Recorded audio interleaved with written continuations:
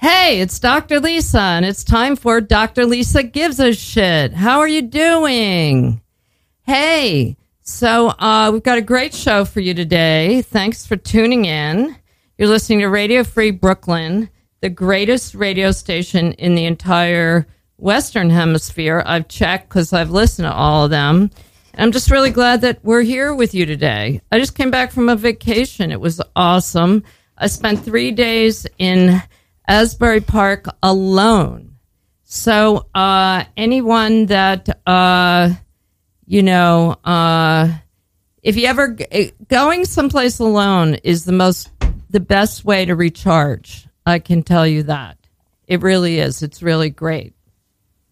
So, I just feel so much better now after not having anyone to argue with for 2 days, which is very rare for me.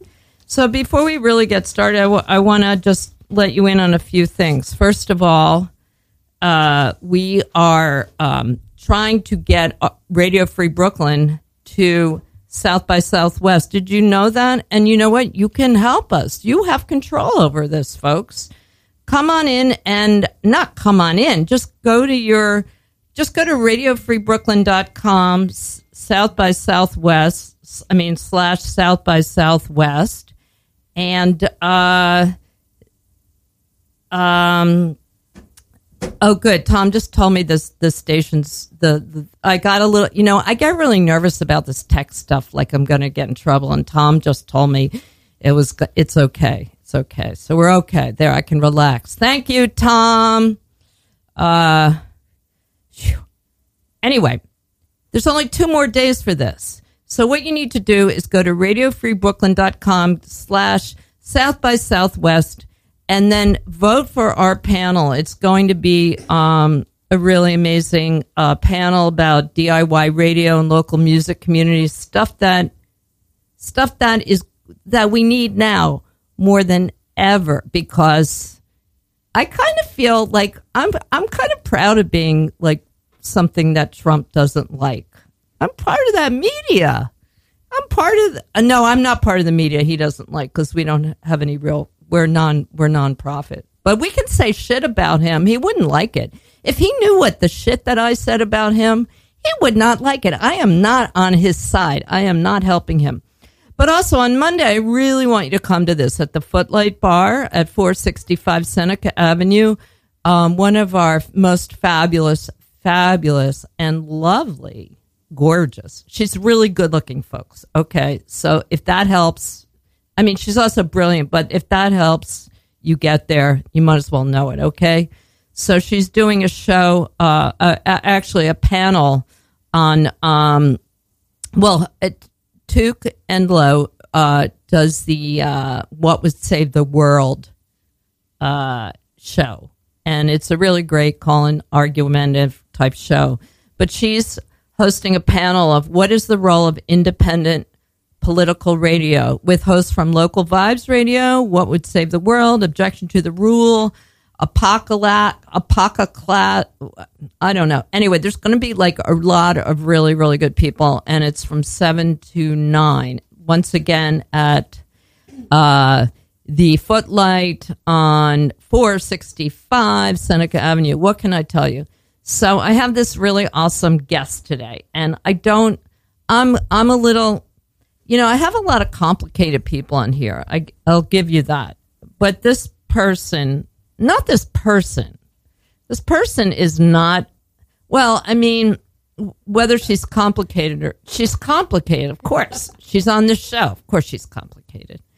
But that's not what I'm talking about. What I'm talking about is her creative practice is fairly complicated. And I spent just the last few moments trying to figure out how to present it to you guys. So we're going to try doing that. And then a lot of her practice involves her highly intuitive, to the point of mystical, I don't know, or what's the word? What is that word that I'm looking for? Where it's like, anyway, there's a word that'll come to me in a second. But anyway, like weird otherworldly shit. Okay, there. I don't know. There's a word for that, but I can't think of it right off the top of my head. But what I do want you to know is that I met her originally through the Elizabeth Foundation for the Arts program, because she is the creator and program director of that space. And it's like super impressive what she's created there, but whatever she's got going to make that happen, she is putting into, as well as making that happen. Anyway, this person has a lot. She's very capable, and I think that this is going to be a journey right here, a very interesting journey that I don't really have any idea where it's going to go. So let's say, and she's, okay, so we don't have any relatives that we know of, but her name is Michelle Levy, spelled the same as mine. People are going to ask that. We don't have any relatives in common. We've been down that row. Hi, Michelle. Hi, Lisa. Can you get a little closer to the mic? Yeah. Cool. So, how did I describe you? I think that was a great, accurate description. Oh, accurate. Okay, that's good.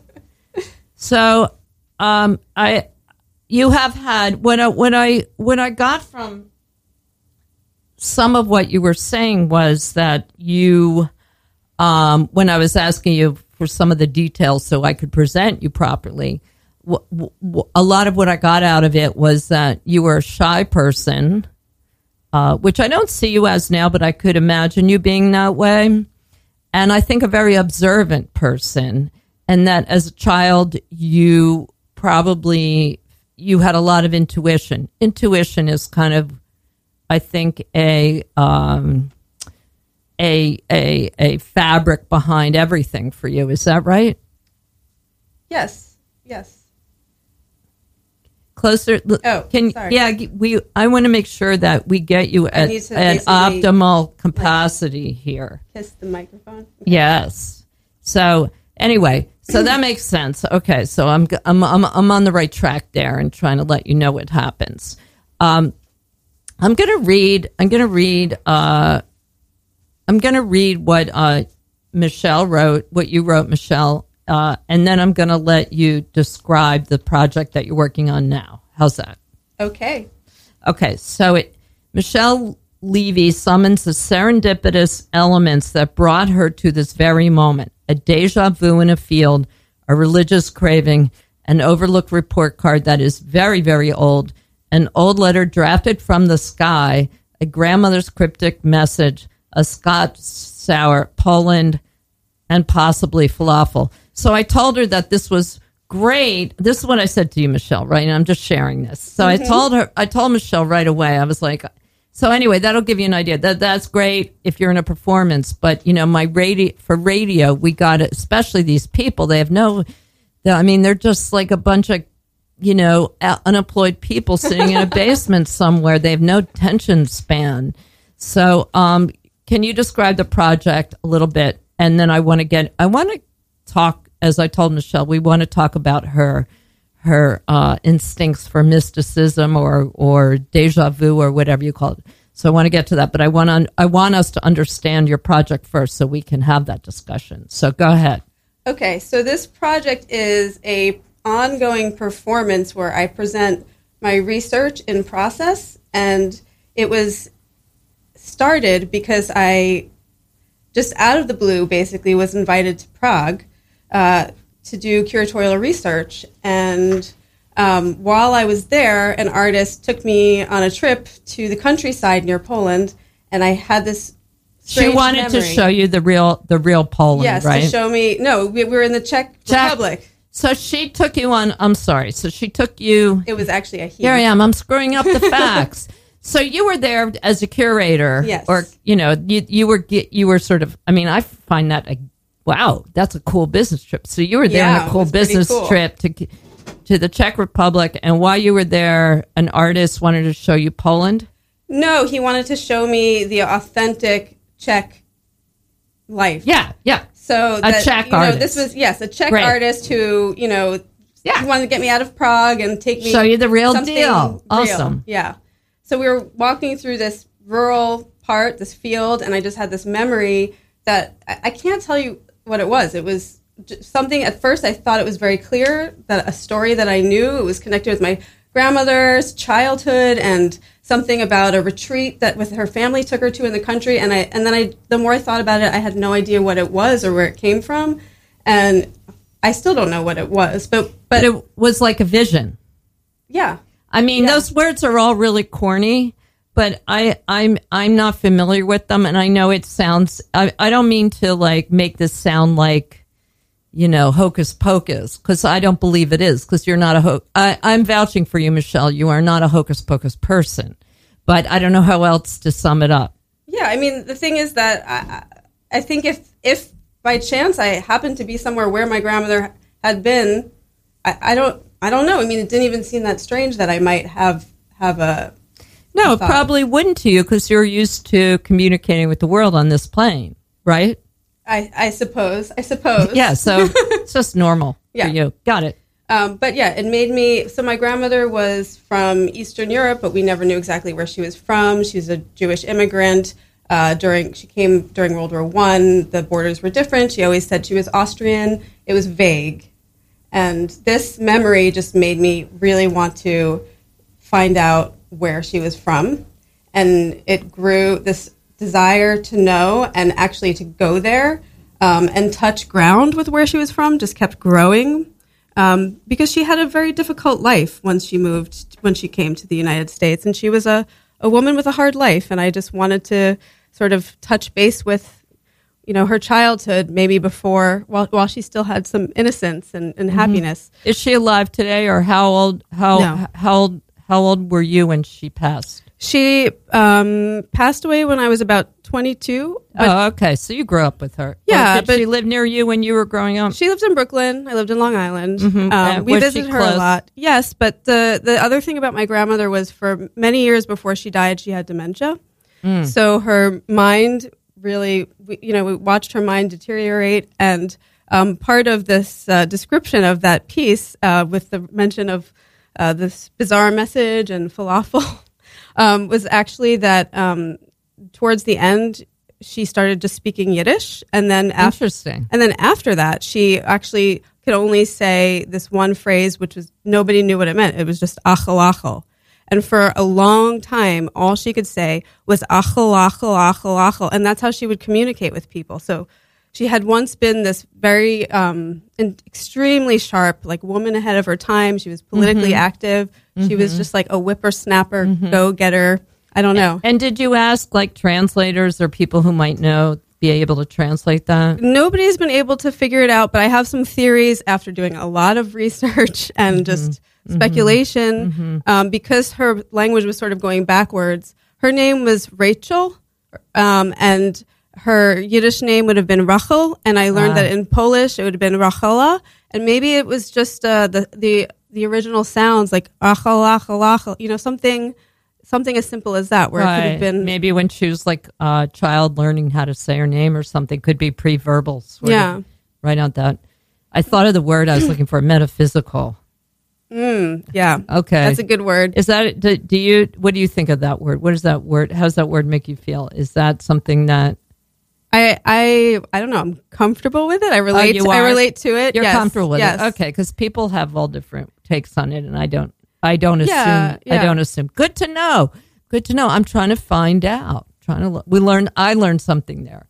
And I think that's a good word too. So anyway, so there were some freaky things about it. Like did you find a letter or something? Tell us like one of the weird things that there is like some weird sort of quasi coincidental metaphysical experience that happened, right? Yes. We have to call it all coincidence, but okay. But no, we don't have to call it anything. This is fucking fake Dr. Lisa. She gives a shit. But I guess basically for me, I'm so back and forth between, is this coincidence or is this something more? And you're a disciplined artist. That's why. Yeah, I'm self-critical. I have to. Yeah. I'm rational too. You're not saying it. I am. That's cool. Okay. Well, I'm going to say that. Okay. So tell us, like, there was like a bunch of weird things, but explain one of the weirdest coincidences. Well, basically, as soon as I decided that I wanted to take this trip and I had no idea where I was going, I invited my mother to also go with me. This is her mother. We had no idea where we were going. And then she just found this report card in her living room. It was an old document that had been saved by my grandmother. We didn't know. Now that we have Google Translate, we could figure out quickly it was in Polish, and it was from 1914 when my grandmother was 8, and so she did live in Poland, and it was signed by my great grandmother, and her name is Salomea, and you guys didn't know that was her name, even. We didn't know anything about her. And how'd your mom find this? Was she looking for stuff because she knew that you were going on this trip? Yes, she was looking for stuff because we hit a wall. We couldn't find any information online or anything more about our family. Yeah, because they didn't have the internet in World War I. That's the whole thing. Yeah, and what's interesting is when my grandmother had dementia, she started tearing up.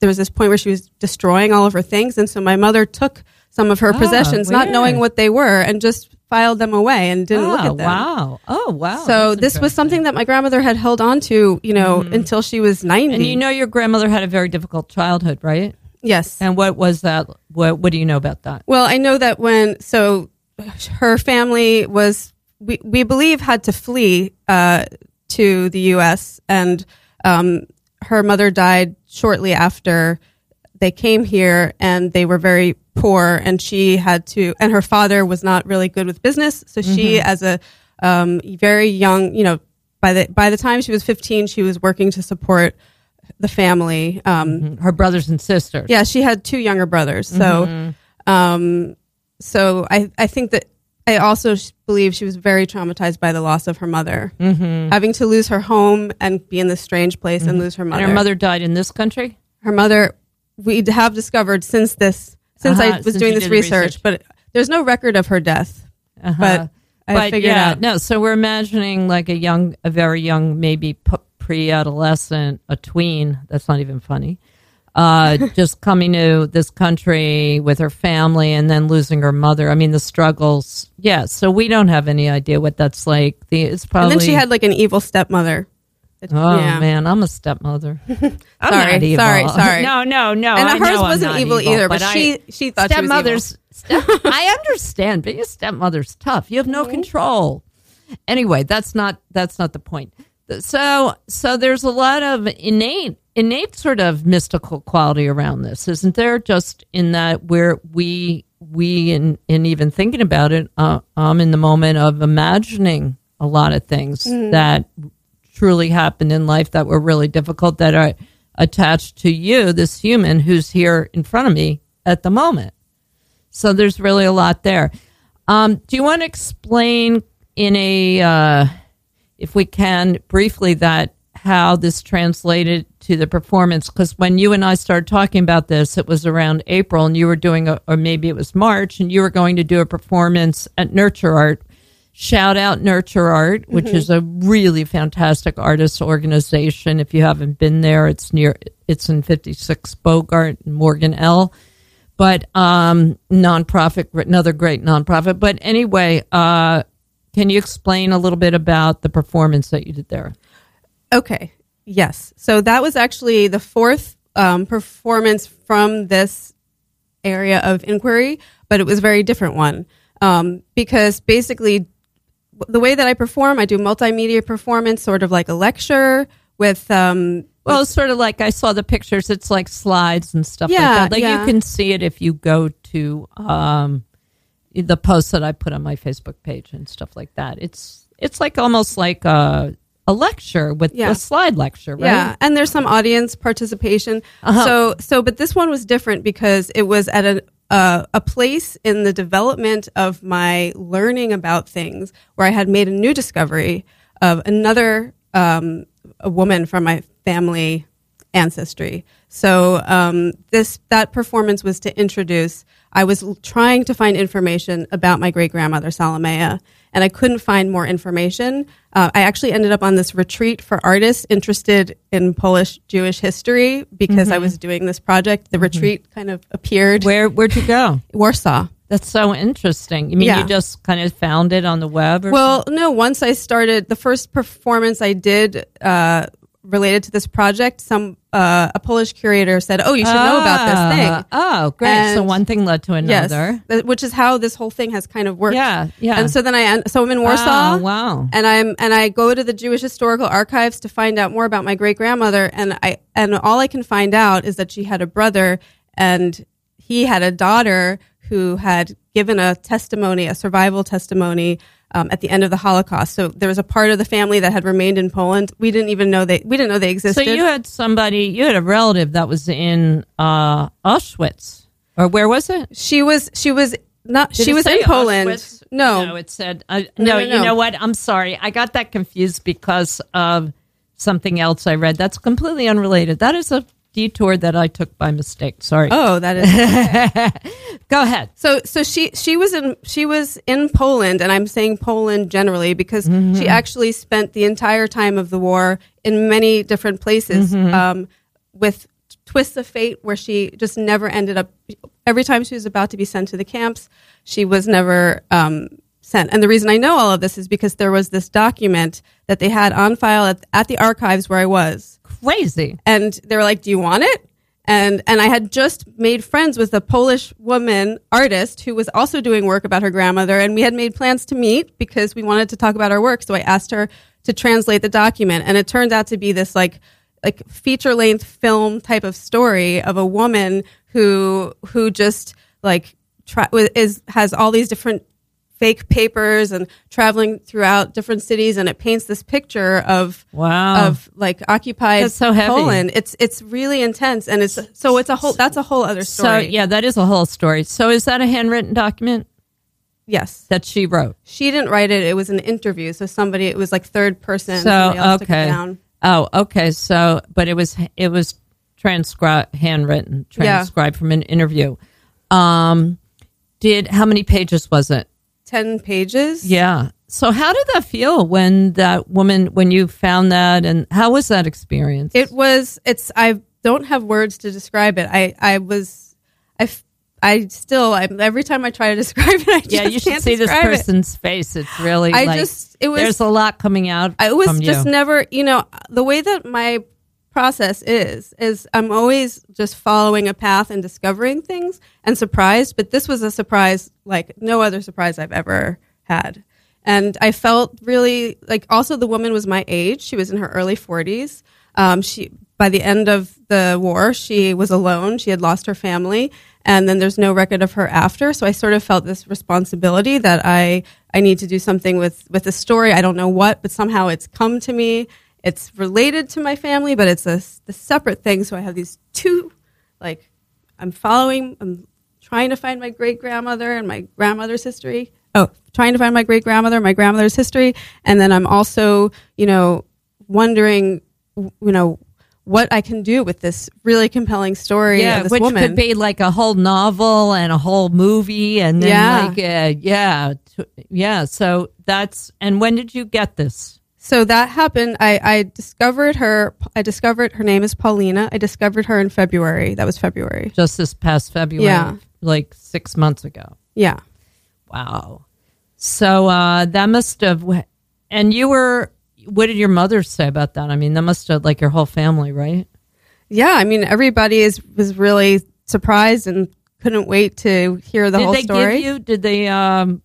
Did the archive give you the document? A photocopy. They photocopy, so it's still there? Mm-hmm. I think that what they have there must be some old kind of copy. It's so degraded, it's really hard to read, which I also really like because there's even when I work with people who are native Polish speakers, they can't figure all of it out, and there's a lot of different interpretations. That must have been really intense. So what happened after that?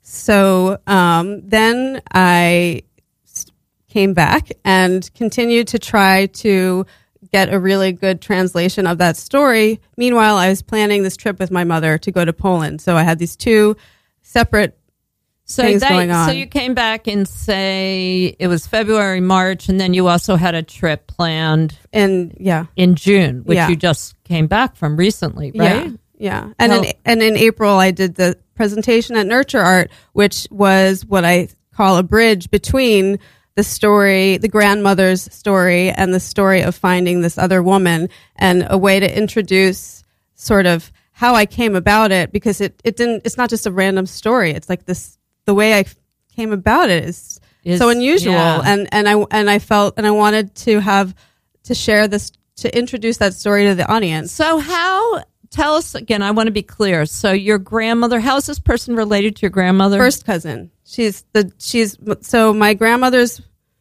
mother, her brother, that's his daughter. So you just went to the organization and you said, do you have any people related to this or something like that, right? It's not that, well, it was a long, it was actually, probably a huge process. There's a genealogist that I had been working with over time. Yeah. And I got to meet her in person, but she had been working on the case. Oh, interesting. So interesting. So how was the reaction at Nurture Art, or what did you get out of, what did you get emotionally from doing the performance? Did you get the story's remarkable, of course. So did you get feedback on that, or what kind of feedback? Yeah, I mean, I think people were really moved. I mean, the thing that I wanted to do was to hear the story again for the first time. So I broke it up into sections so that the audience would read it and not me. And so there were 20 sections, and it was amazing. People were so well organized and behaved and respectful. And I asked them to not read it beforehand, so that, because I wanted them to be discovering it as they read it. And, it included some of my notations and some ways of how to pronounce things that I think are the way to pronounce things. So it's a lot of layers of translation. And people were very moved because they became a part of the story, and they were inside of the performance. Yeah, fascinating. Yeah. Fascinating. Yeah. So did that, what did you learn? What did you learn about yourself, or what did you get from that? Was it like that you got to feel closer to your relative, or see it in other people's eyes? Or I think it was more seeing it in other people's eyes. I'm really interested in not just my own perspective, but how, a sort of universal perspective plays a role in the things that I'm exploring, and or how something personal that I'm exploring is really universal. So right. Hearing how other people respond is really useful, and actually one of the most important things. Yeah, because your story is universal. I mean, even for me, right in the moment, like thinking like my name is the same spelling certainly as your last name, and like this, it's giving me the chills thinking this is one of my relatives. And how many, I mean, as a Jew, we are all in that boat, but it does extend a lot beyond Jews, and you can make a lot of very similar comparisons between all sorts of cultures, people who have been forced to leave their countries, people who have chosen under difficult circumstances to leave their countries. And also even the concept right now, thinking about what leaving your country means, because for one thing, all this crap that Clown Car has brought up for us is actually, I think, renewing a lot of patriotism. Mm-hmm. We identify with our country more than we may know. So I want to just remind people how great it is that they're having this opportunity to listen to us talk about this amazing project via Radio Free Brooklyn. Hi, I'm Dr. Lisa, and Dr. Lisa Gives a Shit. We're exploring a fascinating multi-level journey that Michelle Levy is on. And, it's a good time to chip in and give us some money for our nonprofit. The money is tax deductible, but you don't even have to give us very much. Just go to radiofreebrooklyn.com or .org/pledge, or it's really easy. You can go to Facebook and donate money to us on Radio Free Brooklyn. It's easy. It's easy. And you know what? I promise you, it will make you feel good. Okay. So let's see where we are with the project. That must have had a profound effect. Obviously. Yes. So where are you now? What what happened after the reading? What happened? Like, how did that affect your trip in June? Well, it's interesting because I was very much unsure of how those two things should be together. You know, like, I was taking my mother on this trip, and this was sort of a separate story than that story, and I didn't want to distract from the grandmother's channeling of the grandmothers, or whatever you want to call it. But I got to actually do this performance again in Krakow when I was there. I was invited. Wow. Yeah, because there's a theater maker there, Michael Rubenfeld. He's not Polish. A Jew, though. And he also has been doing a theater work about going to Poland with his mother to visit where their family was from, and so it was very coincidental. And when he heard about my research, he basically turned his home into a venue and invited some people, and we got to perform. So your mom got to see it. We got to perform because my mom came with me and she was videotaping it. So. So she was part of it. So you got to do that with her there. Yeah. And that must have been really amazing. Yeah, it was really interesting because there was it was like a half Polish audience too, and to have Polish women, a Polish Jewish woman reading an English translation of a Polish document of a woman from Krakow, now in Krakow. It's, so many layers. So it was intense. So your mom had that experience too. And so what happened in June? Like, what happened? You said you went to visit a clairvoyant before you went? I consulted. There's, I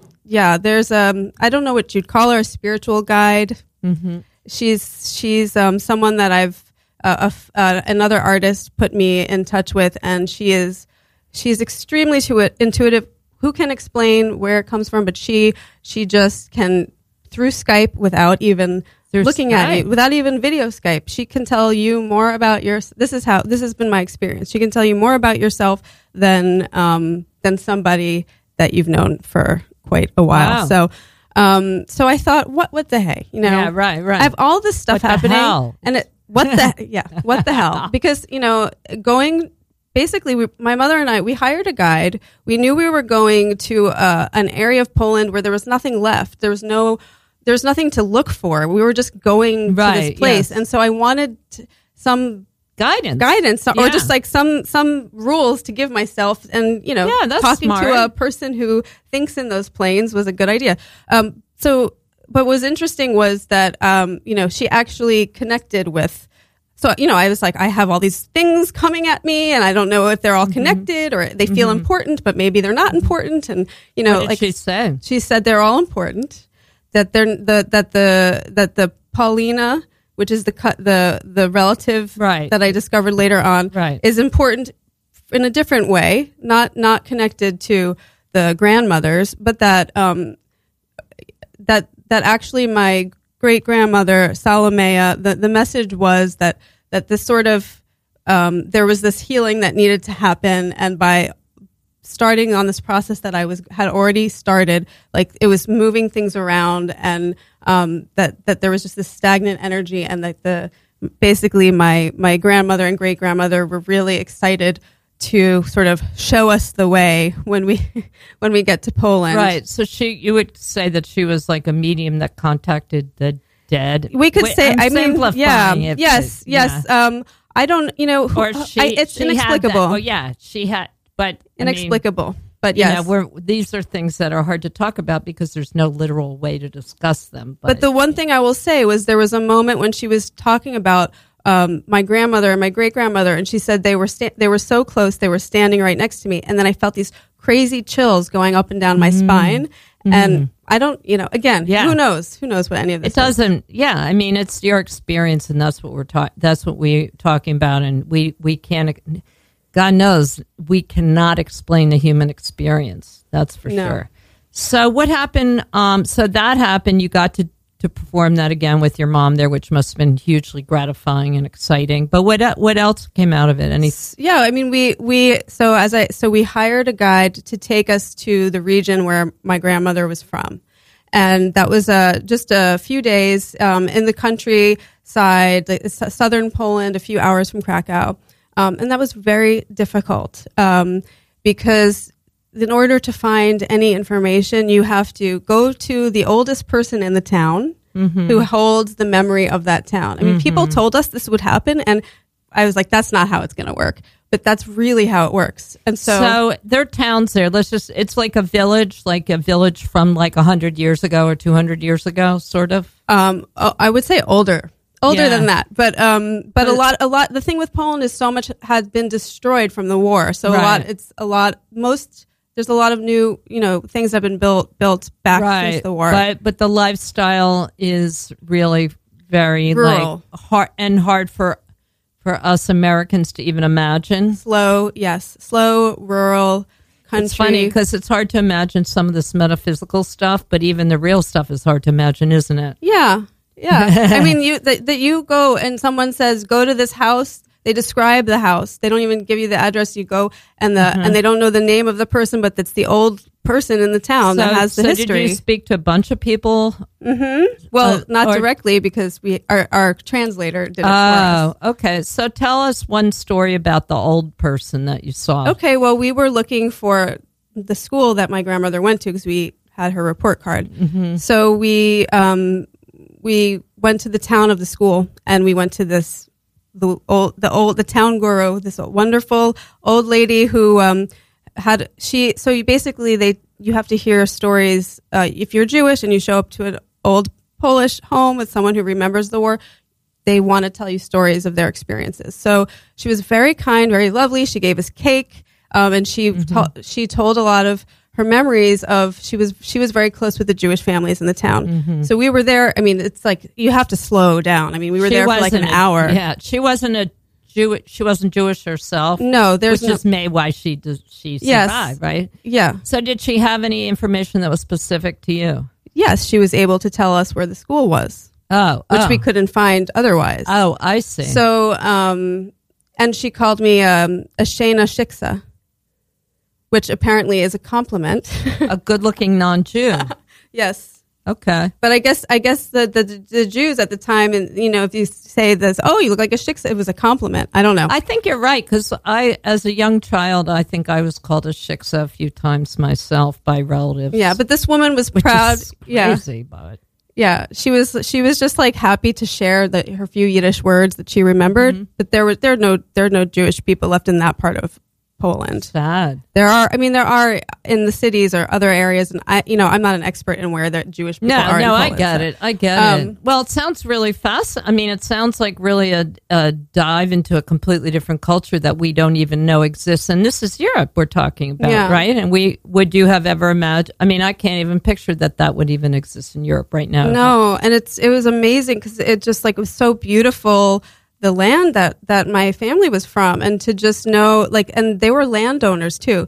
Not that we're going to reclaim any of this land. We have, there's a lot. I actually saw a lot of land that could be our land, yeah. And it's it just kind of. So what does this? I mean, it's a fascinating story. I wish we had a 3-hour program, but.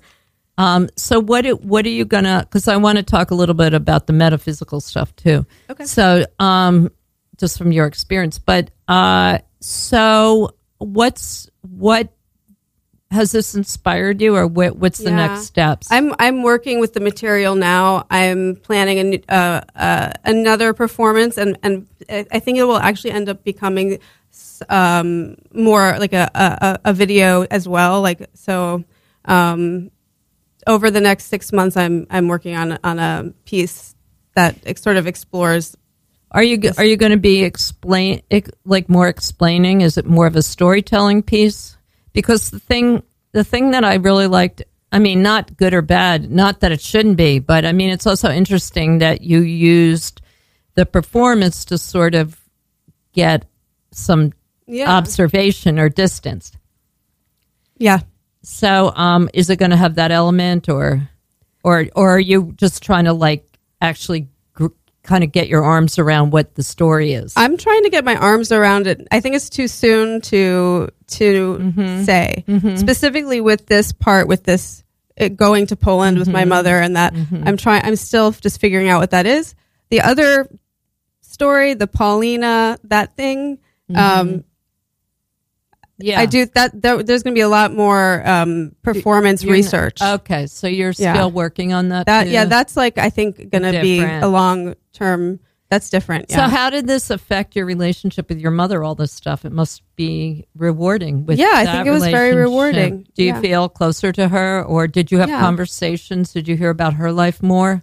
Yes, absolutely. I mean, we never spent that much. I mean, we have spent that much time together. That's a lie, but not in that way. We've never traveled together, and we traveled together very well. And we were faced with a lot of difficult moments because we were dealing with difficult history, but we figured out how to talk through it all. And I think my mother said that she felt her when we went to the town where my grandmother was. We were driving down the street. My mother said that she felt her mother. She felt her mother there, and she's not a spiritual person. Right. So that really, to me, was like a reward because I feel like I provided, not to take all the credit, but. Oh, go ahead. Everybody, a lot of people around here would. I facilitated this experience that she wouldn't have had otherwise. Yeah, you did. And how about your dad? Is he around or? My dad is around. Yes, that's a complicated story. No, he's not. He's not. Are your parents divorced? My parents are divorced. My parents are very divorced. Oh, okay. That's a whole other story. Yeah. But I find this really fascinating, and I'm excited to keep track of it. I mean, you'll have to come back and keep in touch and let us know how this progresses. Yeah. Because it's clearly you're in the middle of this. In the middle, totally in the middle. And it's hard to tell. So I wanted to have some information because I don't really get to talk that often with people who have some metaphysical experiences and or people who there's been a resurgence, let's say maybe in my life, in my world, or something that I've been called upon to think about more, maybe not, I don't know. But all this stuff of, imagining, not imagining, but, the whole world of psychics and tarot cards and all that stuff, mediums. It's just something that is part of our becoming. It's actually growing in our society, don't you think? It does. I do think so. But I wanted to know your take on it personally. Like, I feel like even talking about it is in a certain way making fun of you, which I don't want to do. Do you see what I'm saying? Yeah. And I mean, there's a cynicism about it. And how does somebody like me avoid, like I'm afraid, I mean, it's not just you, but I don't know how to navigate this. And I'm wondering, like, maybe there would be a way for me to understand, because I'm imagining that you're a very observant person and that you may pick up on a lot of things. So can you explain to me, for you, your experience between what's just out there on the tangible level and then how you get these vibes or intuitions, or can you explain that in some ways and where you think that comes from? It's hard to explain it because it's not something that I necessarily can see a distinction between. Actually, someone just recently asked, "Oh, do you give tutoring and becoming more intuitive?" No. And I thought I need to understand what it is myself, because it's just a way in which I sort of go about my day, and it's like I have to say that I'm also quite skeptical, and I have this very rational side. So there are things that I will notice and observe, and then say, a lot of times I'll just say that's just coincidence. But I'm really interested in noticing coincidences because I think it's a coincidence that we exist, and so coincidences can be just as phenomenal or feel metaphysical, actually, as something that was, coming from some other power. There is some exploitation of it, isn't there? I mean, as far as, that's a rhetorical question. Rhetoric, like our leader, which is so obnoxious, isn't it, Lisa? So anyway, we're learning here. We're all learning. But the problem is, this is the problem I have, because I am interested in this stuff. But on one hand, there's so much of an exploitation of it, right? Palm readers and all this stuff. Yeah. And how do you maintain integrity of, how am I supposed to take all this shit? Do you believe in tarot card readers or any of that stuff? Or I think that, so I think, I believe that there are some things we can't explain, and there are some people who have abilities beyond, what is explainable. I think there are a lot of people who are just good at manipulating people. So that is, and we should be skeptical. I think it's a good thing to be skeptical.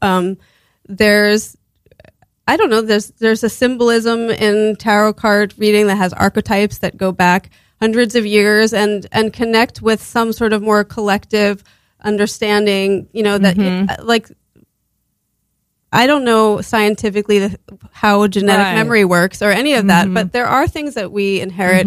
So I think that as far as understanding like how to categorize and tell stories about people's lives in ways that they can understand or relate to it, that does make sense to me. And but do you find that when you're talking about your artwork personally, that you have trouble navigating that space of like, I mean, I have genuine respect for you, and you know that, and I take this project, what you're saying, seriously at face value, of course.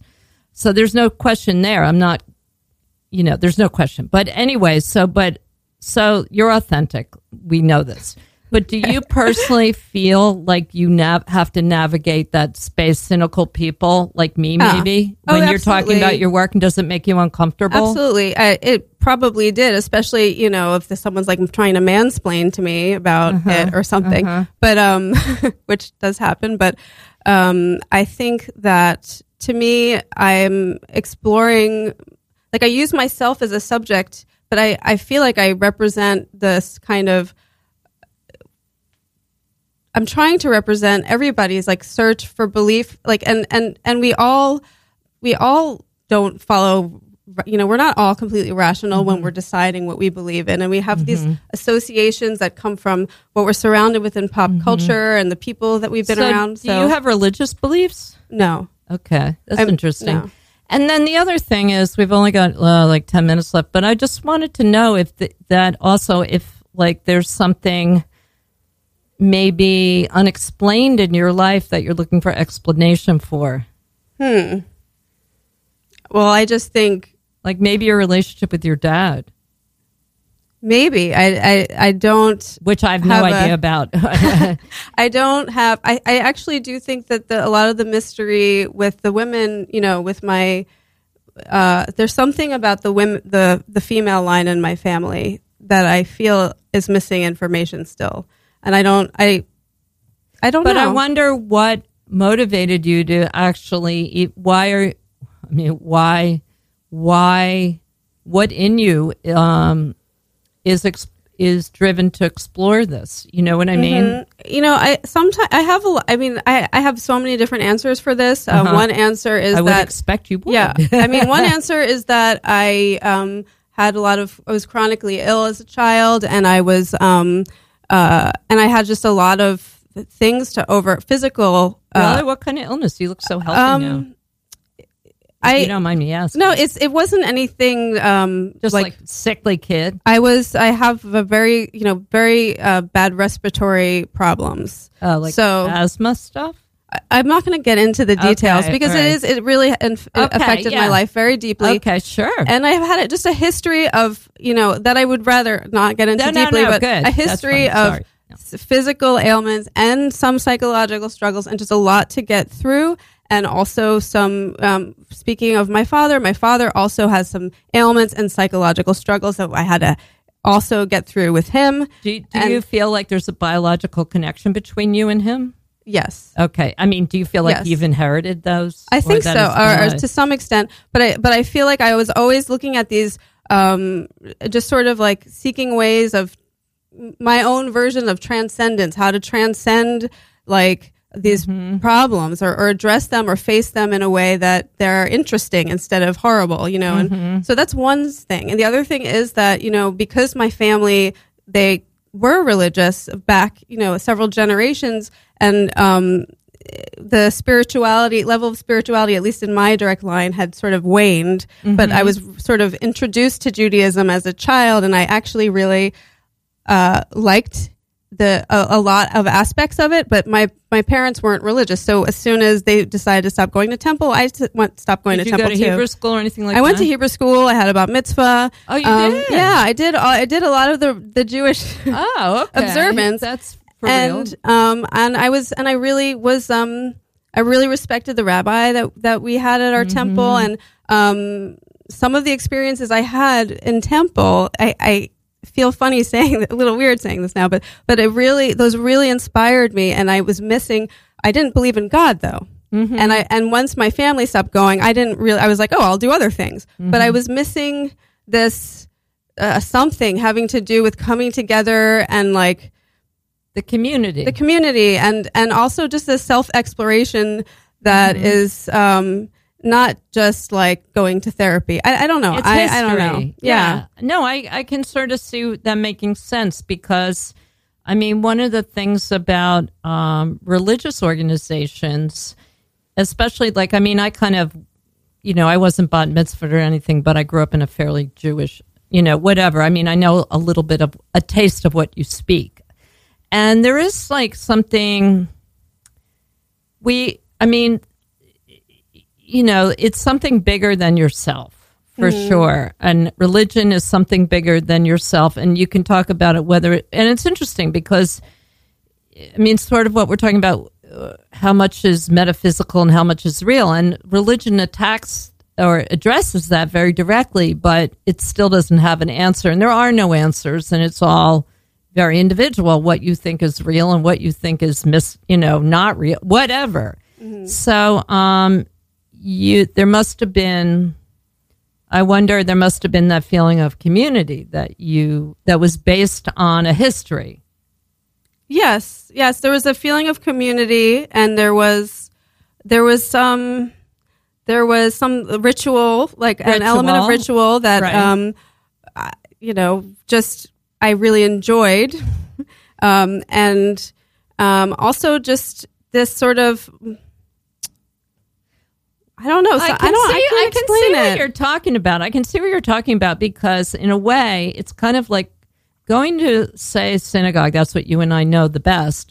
Going to a synagogue and doing the rituals, the prayers together, and the standing up and kneeling and all that is a group activity based on some history that you all have together, something bigger than everybody has themselves. And I think that was very similar to what you did with your project and having everybody read. Yeah, it's sort of like a Passover Seder or something. Yeah, and so there's something about that you miss. And also, if you say you are a shy person, we all learn how to compensate for shyness as we get older, and you're in your 40s, but I can imagine maybe in your 20s or something like that is a great way to feel like you're part of a community and you're doing things together, and you're doing something positive together. Yeah, honoring each other, and having good values and all that stuff. I could see how one might miss that. Yeah, I mean, miss it, but not in a way that I want to return to it. But that I want to figure out why that I miss it and sort of create my own as a way of exploring what that is, But it's interesting because it's so complicated, and so the path that you're on is also, because it is really funny. It's almost like you're trying to recreate a religion, but you don't want to be the god. I'm just somebody else. Yeah, someone else can be the god. That's great. Well, I'm thoroughly impressed with your abilities and your tenacity and all that stuff. And I know you listeners are too. Isn't it great? And there was one more thing that I wanted to say or ask, and just give me a second. What was it? What was it? It was, what was it? It was about, no, I mean, it's a lot to digest, and it's a lot to think about. Oh, I remember now. So I think I want you, this is what, I don't give out advice, and this isn't advice. This is just what I want for you personally. This is about me, wanting something for you. I want you to really own the legitimacy of the metaphysical hocus pocus aspect of your journey, and not feel like you have to explain it or expect doubt for it. Because I think that you have integrity in it, and I think your heart is in the right place, and I think it is really impossible. I mean, we just spent an hour here, and I still couldn't really, we still can't cut it up and slice it and package it. So I'm just saying that, in order to continue your work productively, I would love to see you really own that metaphysical, for lack of a better word, aspect of it. Do you know what I mean? Yeah. And when you think about it, when you talk about it, and when you're in touch with it. Thank you. Okay. Good? Yeah. All right. So we've got 3 minutes left, and just enough time for me to get you to hang in here and listen to the person that's going to follow me, or I should say the show, which is the wonderful Elan Danziger. I've had Elan over to my house a couple times. We've had a few Radio Free Brooklyn soirees, and I really, really like Elan. There's just something really so he's just so accepting. He's a really easy, honestly, if my husband, he's so easy to deal with and so thoughtful, and I just wish my husband had some of the qualities that Elan has. But that's my husband calling me right now. Listen to this. Phil, did you hear me making fun of you on the air? Is that why you called? Yeah, I was saying that, see, this is really funny because we were having this talk about psychics and metaphysical, and I was saying that I wish you were a little more like Elan, the show that's on, the host of the show that's on next, because he's just so easy to get along with and all that stuff. So anyway, that's what I said. So thanks for calling, but I got to go because I've got a minute and a half yet. Why did you call, though?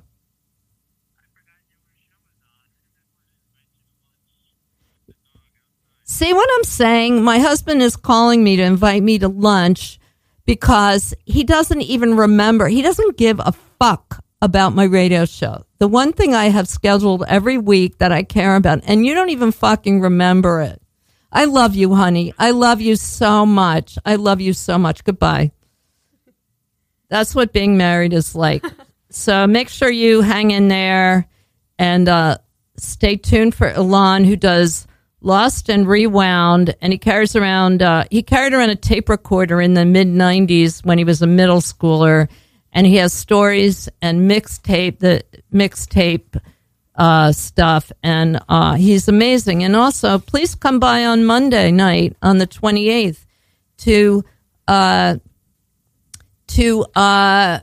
Footlight, because I'm going to be there, and I think the panel discussion is going to be fascinating. What is the role of independent political talk radio? And we've got to find out that, because we gotta stick in this. This whole administration has to bind us together. And please support the Elizabeth Foundation for the Arts while you're at it, okay?